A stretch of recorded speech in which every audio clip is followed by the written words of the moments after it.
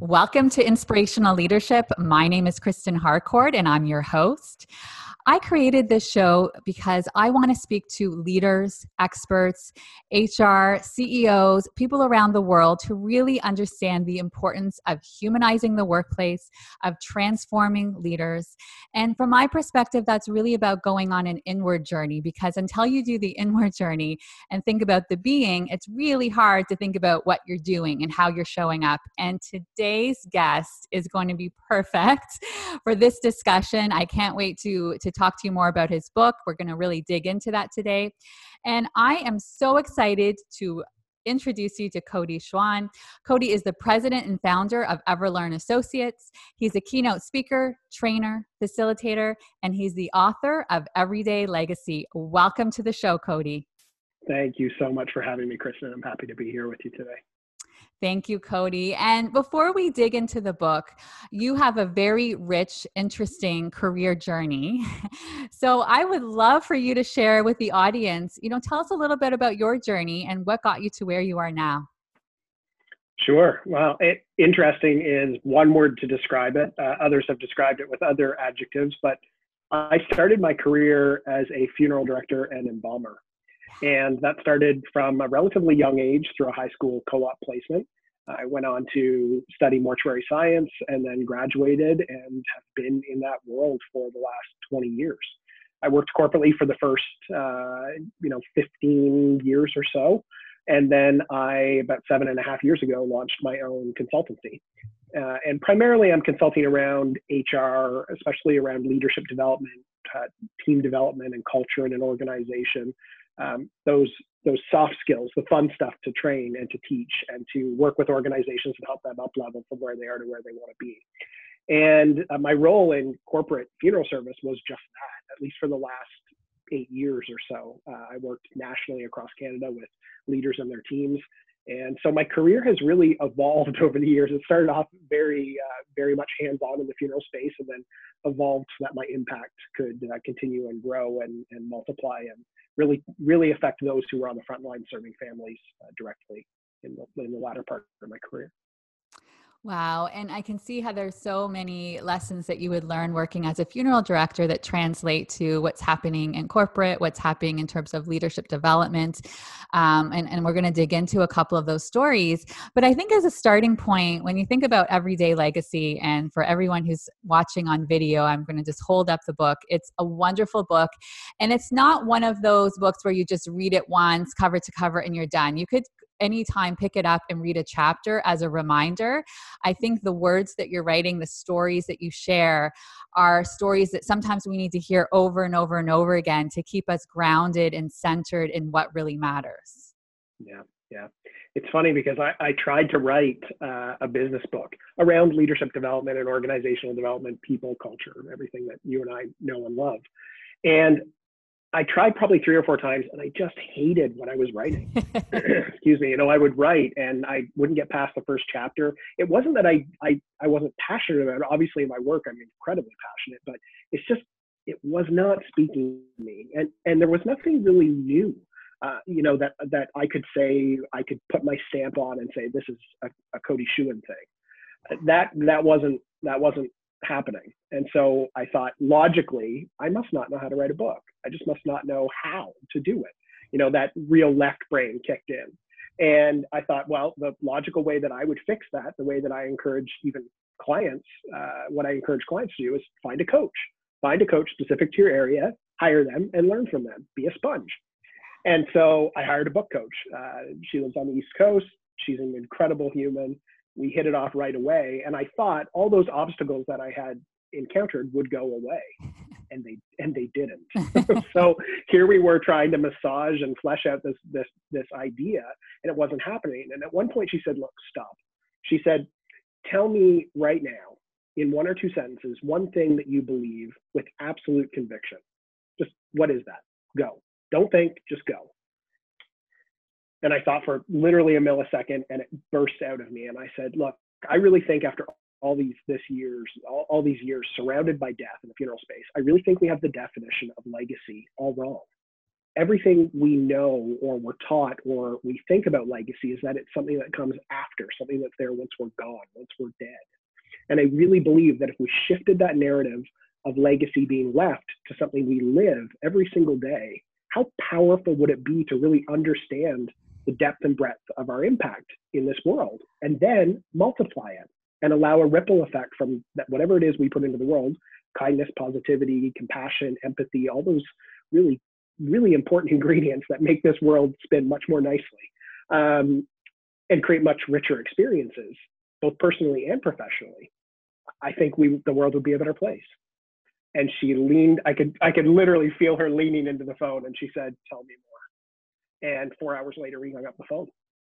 And so she said at the end of that conversation, "Look, I think there's a book there. There's something there around this idea of legacy. And after a 4-hour conversation, it's clear to me you have a lot to say about it. So why don't we have our next call about that?" And Everyday Legacy was born. That's how it all got started. I love that. And I think it really speaks to, and you talk about some of this in the book as well, really getting to your authentic self and your story. We all have stories to tell in our journeys. And it's interesting because I even remember at the beginning as a keynote speaker, I felt like, oh, I haven't experienced tragedy. I haven't had this big, huge trauma. So how can I go up there? I didn't climb Mount Everest or whatever. You have these preconceived notions of what it looks like to stand up in that stage and say a story.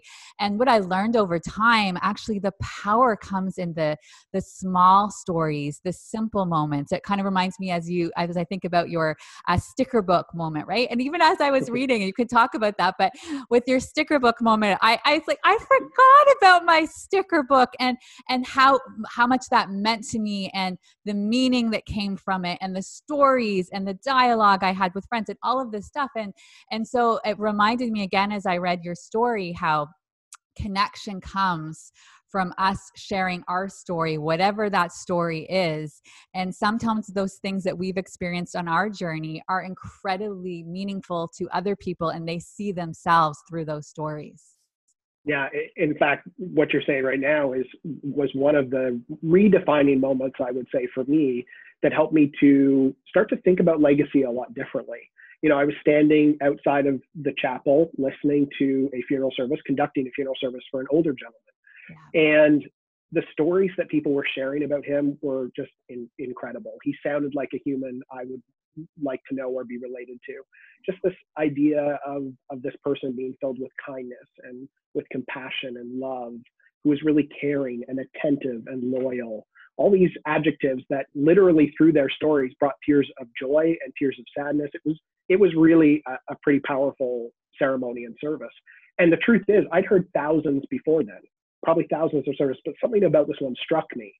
And I had this idea, this thought around, gee, I really hope the guy at the front of the room who's in a casket understood before he got there the depth and breadth of his impact. Did he know how much he meant to the people in the room? Because if this were the first time he were to hear it, that would be a shame.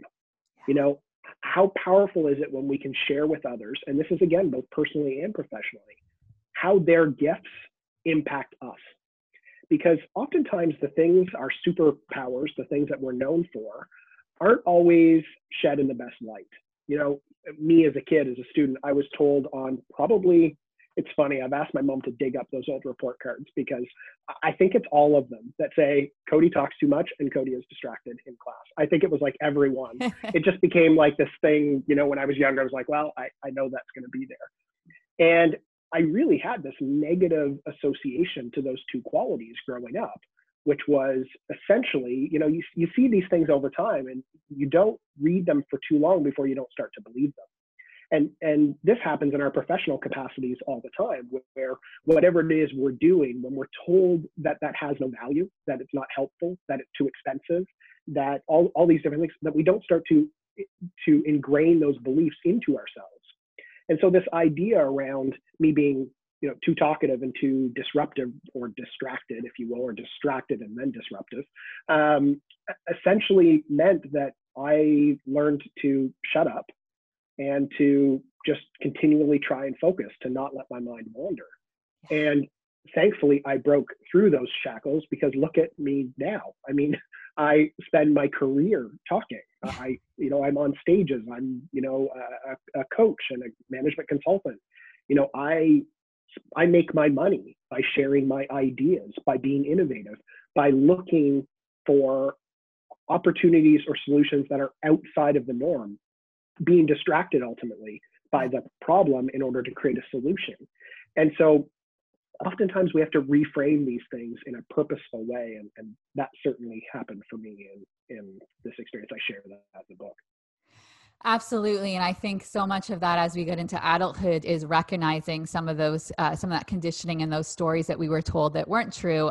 For me, it was about being bossy, right? And unfortunately for girls, so often, right? It would be other people saying to my mom, she's a little bit bossy. You need to work on that bossy part. All of these different things where I love Sheryl Sandberg says, don't call her bossy. She has executive leadership skills. And instead of that really being promoted and celebrated, it was more, let's hush, let's keep it down, take it down a notch. And same with you, right? You recognize that you want to be up there speaking. Well, there was a voice in mine. There was a voice of mine that wanted to be heard, that had something to say. And it was coming from a place of not speaking just to speaking because coming from passion and self-expression. And sometimes it's going back and finding that voice. And just for the guests listening, I don't want them to miss out, since they perhaps haven't read the book yet, on the sticker book. Talk to us about the sticker book. So the sticker book is what opens the story, essentially. It's an introduction to this weird little mind that grew up in a population of, I like to say, no one, 400 people. I grew up in a place that had one stop sign that no one ever stopped at.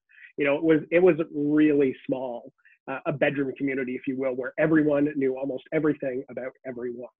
And we were all bused to school. There was no option to walk. Maybe if you lived across from the road from the rural school, but that was the only person that walked. And so it was a really, really small community. And what that meant is that there really wasn't a sense of community for all the ways that there could be. And maybe there was for adults, but for kids who were bused to school, it meant that your community was a 20-minute bus ride away and only lasted from 9 to 3 every day. And where I grew up, almost every telephone call was a long distance phone call. Right. That's just where we lived. And so on the weekends, it wasn't like we biked to friends or we even got rides to friends. It just was not a priority when I was younger. The only time I saw people outside of school was maybe if I was involved in an extracurricular sport or something like that. So ultimately, I had to create community. And I had this sticker book, and my family was frugal as all get out and didn't spend money unnecessarily. And so this book was actually not a sticker book. It was a photo album, an old photo album with those acetate plastic sheets, the ones that you peeled off, and which totally destroyed the backs and fronts of photos if you left them there too long, from the 70s. You got to carefully peel it away. Anyway, that's what I got. I got this old album that Mom had upgraded, probably to the one where you slid the photos in instead of tacking them down. That was an upgrade back then. Who prints photos nowadays? Anyway, so here was this beautiful gold coiled green shimmery book, and on these acetate pages I would put these stickers. And at a very young age I developed an appetite for reading, and I read ferociously. Judy Blume was probably my favorite author back in the day, and I read everything she could write. And so I started to get very interested in the newspaper, and I would just flip through, and when I found a story I would start to read it. And then I stumbled across the obituaries. Now, the obituaries, for context, for those listening and watching, was not a death notice. This wasn't something that announced, the visitation times and the funeral time. This was an obituary that went in to the newspaper probably a month or two after the person died, and it was, a couple of columns that really enveloped someone's lifetime. It talked about who they were, who their familial connections were, what their passions were, if, they were philanthropic, what those charities were, where they gave their time and or money, all those sort of things. And really created or recreated for me, in my mind, in my young creative little mind, who this person really was. Mm-hmm. And so at one point in my community, this young man was killed in a car accident. He was young. He played hockey at the time I played hockey, and he wasn't that much older than me. And this photo on the cover of the newspaper was these 6 young boys basically carrying this smaller casket. And I mean, at the time, I didn't probably realize how heartbreaking it was. I more identified with the young people in the photo, as this is not something I've seen before. I thought only old people died. I didn't really maybe have the context to know that this young boy could have died. And the newspaper just talked about how he died, the car accident, the time, the place. It didn't talk about who he was. And I was instantly curious. Who was he? Was he someone I could be friends with? Was, you know, I couldn't quite see the photos. Back then, photos were not the quality they are today. Couldn't quite make out the photos. Did I know anyone? Did maybe my brother know anyone? And all these questions around who this kid was.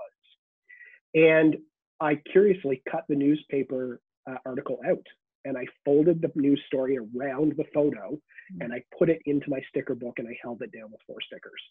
It was just a curiosity, and it might sound odd to listeners, but it was just a very natural thing that I just did. I just cut it out. And so rewind slightly in the story to these obituaries, and what ended up happening was the characters that came to life more vividly in my mind through those 1 or 2 columns. If I thought they were interesting, they made the cut into the sticker book. Yeah. And I essentially started to amass this cast of characters, this book that I would turn and I could see Ruth, and then I could turn and I could see John, and then I could turn and I could see Phil. And I could literally picture these people alive based on the stories. And some people are thinking, wow, super weird, super macabre. But it wasn't about death. It was, in fact, about how they lived and who they were. And I had no idea who the heck these people were, but my creative mind was on overdrive. And this became a bit of a community for me, you know, in the time that wasn't filled with school or the odd extracurricular. You know, when I was home alone without really siblings, my youngest sister, there's a 7-year gap between us. So, you know, she was still very much a child at that age. And so this just became this cast of characters that I really enjoyed. And oddly enough, my mother found that photo album at one point. And perhaps mothers listening might be like, oh, holy smokes, I would get that away from that child. There's something maybe wrong. And she didn't do that. And I'm so thankful today she didn't, because again, the negative associations that we create through the things that we hear might have told me that that behavior was odd, to not be curious, to not be vivid and creative. Obviously, subconsciously, I might have heard those things, but really for me, it was my quest for human connection. I love to know what makes people tick, why they connect with certain individuals. As you know, someone who's involved in leadership development, what makes an incredible leader versus one that, you know, just is not engaging and is not maybe operating at their peak performance in their leadership capacity. As you know, team members, what galvanizes some people to the idea of an organization, the purpose of an organization, while others don't get as galvanized. It has literally fascinated me, and to this day still does. And so this quest for human connection, I say, started then. And I no longer cut out obituaries from the newspaper and stick them in my sticker book. However, the quest for human connection continues, and I think is throughout this entire book, and certainly is interlaced in everything I do as a professional, in my work and personally too. Absolutely. And I think even, you know, you already having the foresight, it's like there's a part of you that just connected in that way to the legacy and what did that look like without even you realizing. It's kind of like those whispers that were there already as a young child. And so one of the things that also shows up for me, Cody, is when we think about having regrets, right? So that's one of the things you would have seen sometimes as a funeral director. And I love this part that you talk about on page 51, where you say, you know, I can't count the number of times I've heard, I wish I had, or I wish I hadn't said or done. I wish I'd visited more, called more. I wish I hadn't gone to bed angry. I should have said, I love you. I should have not had that argument.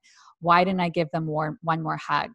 And then you say, the sad truth is, most of the regrets I heard were about very manageable changes in behavior. Yeah, 100%. And when I say I can't count, it's not a figure of speech. I literally couldn't even begin to count. I heard it so frequently. You know, it's not like 10 or 20 times. It's more like, you know, probably thousands of times, you know, where someone was caught off guard by a loss and had some sort of regret attached to something that had happened in the days or perhaps even months that ahead of this loss. And, really it was this little voice in my head that thought, why did you go to bed angry? Or why didn't you say I love you? Or why did you allow that to grow and fester and create a divide between you and this person? If it were physically possible, why didn't you go climb Mount Everest? Whatever the case may be. And of course, that never spilled out, on the arrangement table with families. That I would never pass such judgment. And further, perhaps those what I call echoes of regret that will probably plague some of these people for years. And so you only have to see that so many times before it doesn't start to shift who you are and how you show up in the world. Now, I had the fortunate circumstance, and I say fortunate, of sitting with these families in these moments of loss in a really trusted position and heard these echoes of regret. And so I use that as a lesson to shift how I show up in the world. So I won't go to bed angry. I won't hang up a phone if I love someone without telling them I love them. Yeah. I know that death has no clock. It waits for no one. As much as we might try and put it off, as much as we might, work hard to try and keep our bodies fit and our minds, dialed in, all of those things, it really is, it really has no prejudice whatsoever to who it affects. And the timeline is the same. And so my hope was that in writing about this, that it shifted people's behavior, either again, personally or professionally, and how they're showing up. Oftentimes, personally, I think we understand, but professionally, I think sometimes it's harder to understand how the lesson applies. And I think as a leader, we can choose how we show up and how we engage with people every single day. And eventually those stories will be written into the narrative of that individual. And so when you look back, what do you want your leadership legacy to look like? When someone talks about you 20 years later, 40 years later, first of all, are they talking about you? And did you make an impact in a positively powerful way that they now lead in a certain way as a consequence of how you showed up for them? And that's powerful. When you think about that, that is so powerful. And some of us are blessed to hear from people where you were totally oblivious to any potential impact or shift that might have happened. But because of how you chose to show up, it shifted who they are and how they lead now, or personally, who they show up as in the world and how they try and conduct themselves with their behavior. So it can be powerful when we take the lessons that are in the book and apply them in our lives, both at work and at home. And I think it's so important. And I'm curious if you have any recommendations of ways for people to keep that front and center so that they are, I talk with clients sometimes around things that they're doing to anchor themselves. Sometimes it's something visual. It might be a screensaver. It might be a word that's written in the mirror in their bedroom, that's written several places so that they're keeping it front and center. Do you have any recommendations of ways that people can really have this as a commitment that they're honoring so it is front and center every day? Yeah, well, I think first and foremost, I wrote this book to be non-prescriptive. So, and I'm sure you gleaned that from reading it. It's not a how-to book. It's not prescriptively laid out. It's meant to inspire people to see themselves in the stories, perhaps the circumstances, the relationships, and then apply the lessons in their own life. So that's the first piece of the puzzle. Yeah. But the second piece of the puzzle is that I really truly believe that if you can't lead yourself, you can't lead others. And so that's powerful when we look at this book, which is really written very personally, not only personally from my perspective, but it's targeted at an individual. Because I really believe that when we can manage ourselves, we can manage others, and in no other order. It doesn't work the other way around. Or if it does, I'd love to have a discussion about it. I've not seen that before, where someone learns by doing and then figures out how to do it themselves. Leadership is inherent in who we are, and we can build out our leadership skills, but there has to be that seed has to be there, and we have to nurture it and grow it, and we can't abandon it. It's something that takes time to develop, over sometimes a long period of time.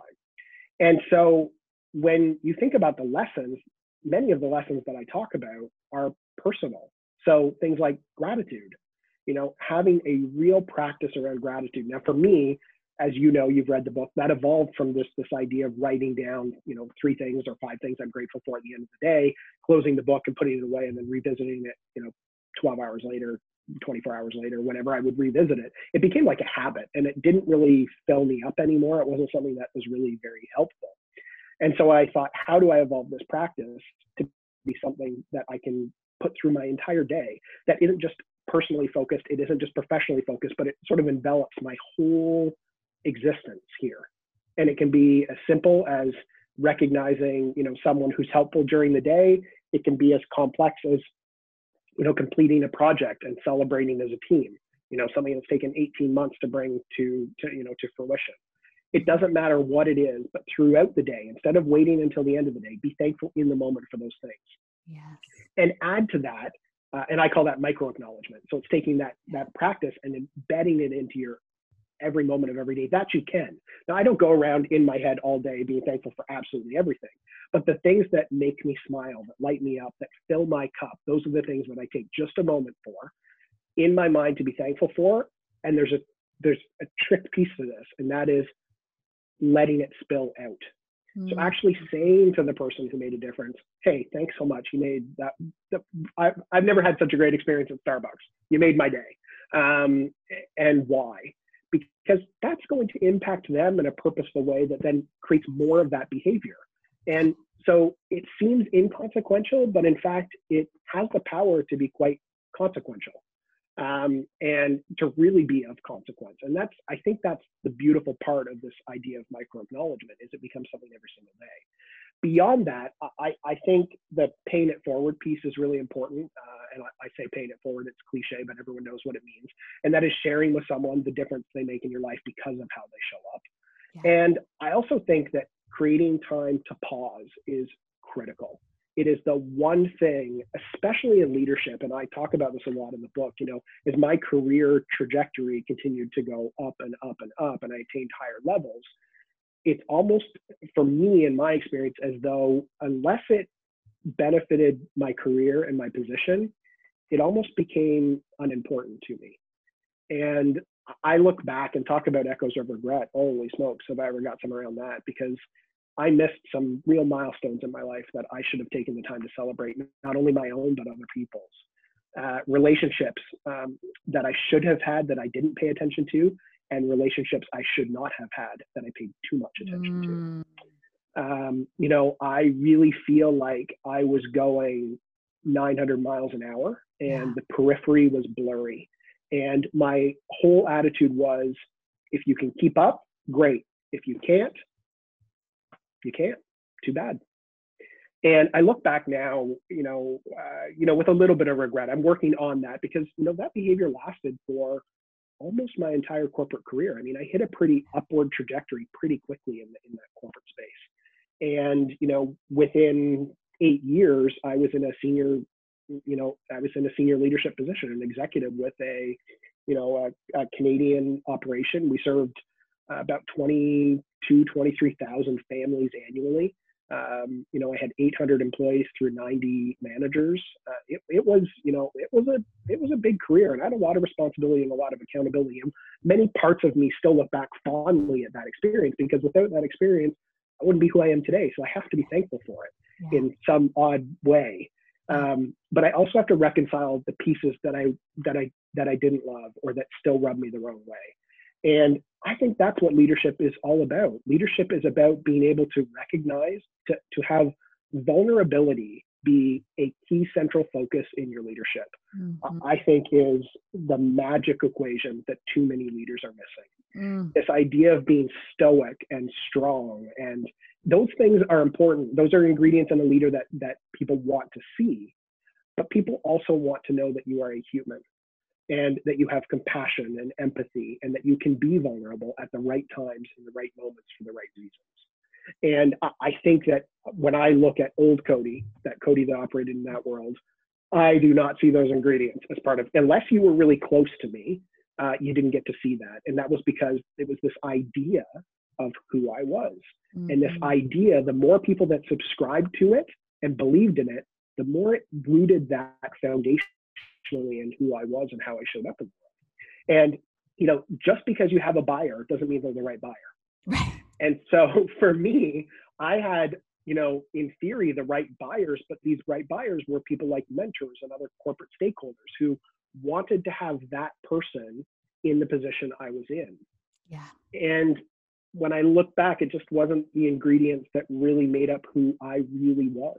Mm-hmm. And so, the last 7.5 years have been a transformation of me pulling out the pieces that I loved from that corporate work and then recreating and repositioning and rebranding almost how to have heart and empathy and vulnerability in the work that you do. And this book, I think, was like, a big piece of that puzzle to show that, if I can share some of the stories I've shared in the lessons and I can impart those to individuals / leaders, even / frontline workers, then that's about creating impact in a really important way. It's about acknowledging how we're showing up in the world and how that is a gift to people without us perhaps even realizing. You're speaking my language, Cody. I think it's so important what you've alluded to, and like you realize that was your journey, and you wouldn't have gotten to this place that you're at now if you hadn't experienced that. And I see this so often with leaders because I do work with high performers, high achievers, go doers. And you can't truly be the best version of yourself if you're not pausing and you're not checking in with yourself and you're not asking questions. And I like what you said as well, because this is my experience working with a lot of different leaders. There is no one size fits all. There is no one formula. However, where I do think the formula is the same for everyone is the pause. Because if you're not creating space, if you're not pausing, then there's nowhere to even ask yourself, what are those questions? What does it look like to be able to fill myself with joy and think about how I want to show up? Where's that space? And I think sometimes the questions even change. For me, for a while, the question I ask myself every morning is, how do I want to serve powerfully today? Who do I want to acknowledge today? Who do I want to be grateful? Who do I want to go and share? So constantly asking those questions. You say this in the book. How do I want to be remembered today? How do I want to show up today for, like you're talking about, with that everyday legacy? And those questions that are going to really resonate with us are unique to us. There's going to be that question that you ask. Then when you hear that question, it aligns you and reminds you, okay, this is how I want to show up in the world today. Yeah. And I think for those listening and watching who are thinking, what is the question I ask myself, every single day? Is it, how do I want to show up? How do I want, and I find that in my conversations with people, they, especially up until writing the book and putting it out into the world, people would ask, and I would often vacillate between, answers based on who I was talking to. And I realized at some point, there's just one question. There's just one question you have to ask yourself that can articulate you beautifully to alignment. And that is, if today were my last day, how would I want to be remembered? Mm-hmm. And that might sound a bit macabre. It might sound a bit, very death heavy. It is. And in many ways, that's the whole reason that it can steer you so powerfully, is when you think, geez, Louise, if this was it, I want to make sure I'm filled with energy and life, and that I'm being kind to myself and kind to others, that I'm cautious and careful in my responses, in my behavior. And so that one little question, how do I want to be remembered, can shift every single day. It's the question I ask myself every single morning. And in fact, when you realize it has nothing to do with death. I spent 20 years in a career surrounded by death and learned nothing about dying. Everything that I have learned from dying, but everything I have learned are lessons about life and how to live powerfully, how to show up in a meaningful, purposeful way. Like I say, with purpose, on purpose. Mm-hmm. It's a choice that we have to make every single day. And so when you can ask yourself that question, how do I want to be remembered? It can steer you so powerfully every single morning. And so I encourage listeners to ask that question, and it can create this, this fear in the beginning. Gosh, I'm talking about my own death. I'm thinking about my own death. You realize very quickly you're not thinking about your own death. You're actually thinking about how you show up today while you're alive. And so that, my question, when anyone asks, is just that. It's not a series of questions, not a, based on who I'm talking to. It's one question. Yeah. How do you want to be remembered? Right. And I do feel like that really puts things into perspective because, just thinking for myself this morning, my kids were going to the grandparents' house. And as I woke them up, instead of rushing to wake them up, I got into the bed with each child and just snuggled with them for 2 minutes, right? Those are those moments. I'm never going to get those 2 minutes back. Or those moments where we're a couple of seconds late for school. Or those moments where somebody says something and they're not necessarily thinking and showing up as their best selves. What would it look like for me to show up with a lot of compassion and empathy and just assume, you know what, maybe they're having a really tough day. I have no idea what's happening in their world. So I'm just going to give them the benefit of the doubt. And I'm just going to spread as much of my love and energy that I have to give right now. So we have choices in all of those moments. And the beautiful thing is we know this, right? It shifts. So now that person who you showed up with humanity and love, now they're like, oh, I'm kind of feeling that love. Their energy starts shifting a little bit. Your energy shifts because the way you shift there. So we always have this choice. And it's such a much more beautiful way to go through the world every day. Yeah. And people who are listening that may not know you or I might think, oh, that's great. These two just think like abandoned timelines and be late for everything. And that isn't what we mean. Yeah. What it means is that this morning, if you were running late and the kids were sleeping in, you could have quickly just said, kids up, let's go. We're running late. Come on, go, go, go. Now you chose to get in and, be carefree about time, but there is a middle ground too, yes. Which is, leaning in and saying, hey kiddo, I love you so much. Good morning. I will love you even more if you get your buns in gear and get ready really quickly because we gotta go, and it really, it's not a big difference. There is a scale. So people always say, how do I shift? It just seems like a big shift to show up with purpose, on purpose, every single day. And for those of you, know me well, Kristen, those of you who maybe are watching that don't, I am not a rainbows and unicorns kind of guy. Right. Spiritual pragmatist, a little bit of woo and a lot of do. So I don't live in that fantasy land of, it's all positivity and, life happens. And oftentimes life is challenging and some might even say life sucks. We're in the middle of, COVID 2020, what started back in March of this year. And here we are like September already. And we're starting to normalize a lot of the things that were major shifts in our lives not that long ago.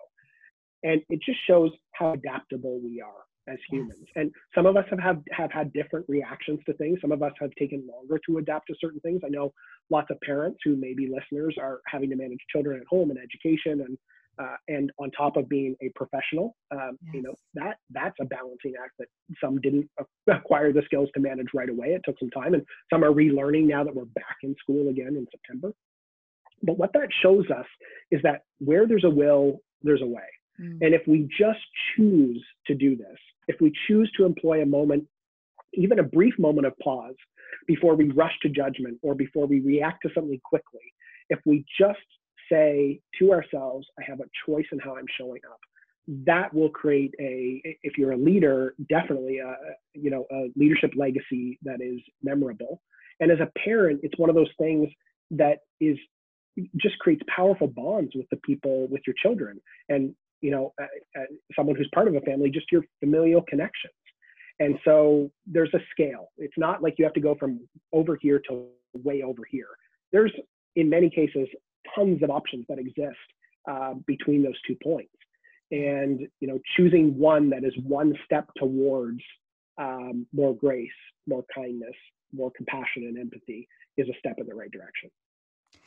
And I would say that to reminding everybody that a lot of times the self-compassion and grace actually starts with ourselves, because if you're not kind and loving to yourself, it's going to be very difficult to do that with others. So let's be kind to each other and also to ourselves. There's going to be days where you're not your best self. That's okay.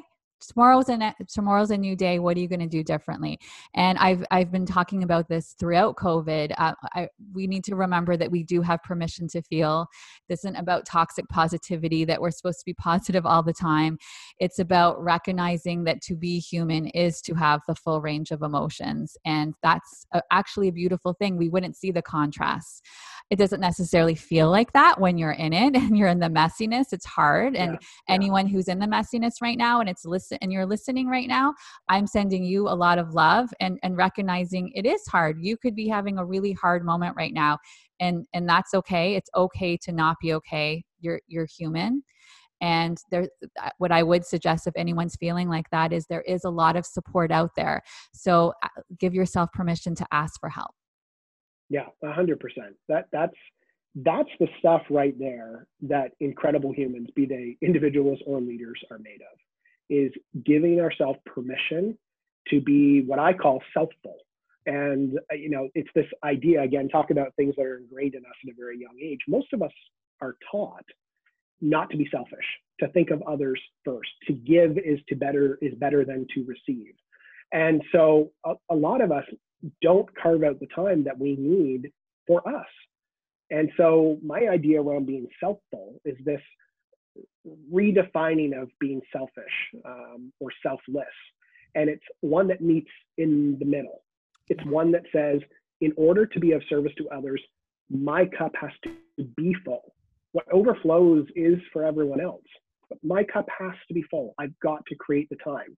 And some people are listening thinking, I haven't got time. I'm, professional. I'm mom. I'm teacher mom. I'm chief disinfector. I'm all these different things during COVID. And the truth is, it doesn't matter what you're doing or how long you're doing it. It's how you feel when you're doing those things, for no matter the time you're doing them. So I write about this in the book. It could be as simple as changing how you walk the dog. Instead of just walking the dog, thinking of it as a logistic task, think of it as a time for you to, those 15 minutes, really think about how you're showing up, things that you might want to change about yesterday, the things you might want to change about something that's coming up or how you show up. Really spend that time purposefully. It can be when you brush your teeth, for goodness sakes. If it's the only time that you can get, you can be mindful in the 4 minutes it takes to brush your teeth. And so there's lots of opportunities. It's not all about putting your feet up on a beach in Hawaii and thinking about, every life decision and recalibrating everything. That might be it for some people, but for so many of us who are working professionals, that's just not the option every single time you need to do this. And the way you and I are describing it is, this is something, being selfful, something we've got to figure out every single day. Because as soon as our cup is depleted, it means we have to focus on us first, because we can't be of service to others. Absolutely. And like you said, mindfulness shows up in the everyday moments, and they're small moments, going also for that walk and being in the present moment and seeing the tree, seeing the bee, seeing the flowers, seeing the grass, just being here, because often we're in the past or the future, past and the future. And that creates a lot of that anxiety as well. Yeah, I think it creates a lot of imposter syndrome as well. Yes. Especially when the downtime that we could, nothing like iPhone, and I know Android users have access to this too, but that screen time report, which is scary.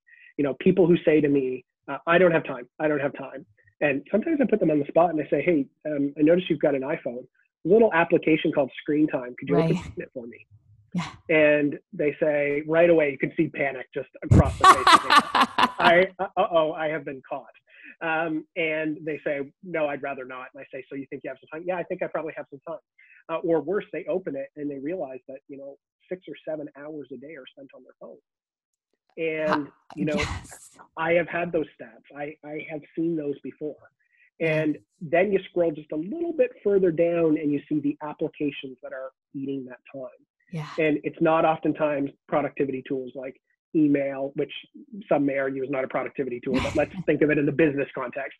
Email or a word processor or, something like that. Those aren't the things that are eating our app usage. It's things like often social media. So on top of social media, we've got this imposter thing. So not only are we taking downtime and filling it with stuff that doesn't fill us up, but then we also are creating these comparison scenarios where we see some people being, super mom and you think like you're not super mom, or you've got, dad extraordinaire and you're feeling like dad getting by. You know, you're feeling like, you know, you see these incredible leaders doing these incredible things. And meanwhile, as a leader, you feel like you're not showing up for your teams and you're not helping support a good team culture.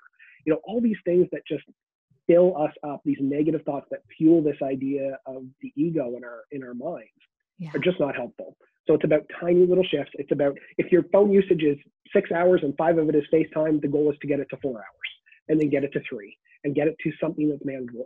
This is all possible. Will, way. It's always there. As long as we have one, the other can be a consequence of it. So, you know, where there's a will, there's a way. I believe that really, really strongly. Absolutely. I do time tracking so often with clients, and then it's very, very eye-opening and enlightening when they start to see where the time's going. And then they start to even, a lot of times with emotions, they're actually using social media for numbing for many different ways, right? So it's just getting a little bit more data around why you're doing what you're doing and what would it look like to replace it with a more positive, healthier habit. And then all of a sudden that time exists. But a lot of times it's moving one bucket to something else to another bucket, and things can look a lot different. 100%. So Cody, I knew we were going to have, we could be talking for another couple of hours on this book. It's an amazing book. I recommend everyone check out Everyday Legacy. And Cody, I'm going to give you an opportunity to leave your final thoughts with the audience. Final thoughts. No pressure. You didn't tell me I was going to have to do this. I think, I believe that when we can shift the narrative around our own legacy from something we leave that maybe we are not aware of, and we start to become conscious of it every single day, we start to realize that we do have the power to impart our legacy while we're still here and understand how we are impacting the world that we are in while we are still in it. And that is, I think, the most powerful thing that steers me every single day. In addition to little tools like micro-acknowledgement and filling my own cup and taking time to pause and ultimately asking myself that question, how do I want to be remembered? Knowing death has no clock. And if that changes my existence on this planet tomorrow, how do I show up today as a leader, as someone who's in the space of HR and development, as a son, as a brother, as a partner? All of those can be powerfully shifted with just a small shift in redefining what we think we know about legacy and considering it with just a different lens. Those would be my parting words of advice. It's changed who I am and how I show up in the world, and I've seen it happen with other people too. Absolutely. It's just being intentional with the question you're asking. And it truly is powerful. Thank you for being here today, Cody. Thank you for having me, Kristen. It's been a real pleasure. I am wishing everybody who is listening today an amazing rest of the day. To learn more about Cody, check my website, KristenHarcourt.com. You'll see there the blog, the video, show notes, everything there. Have an amazing day.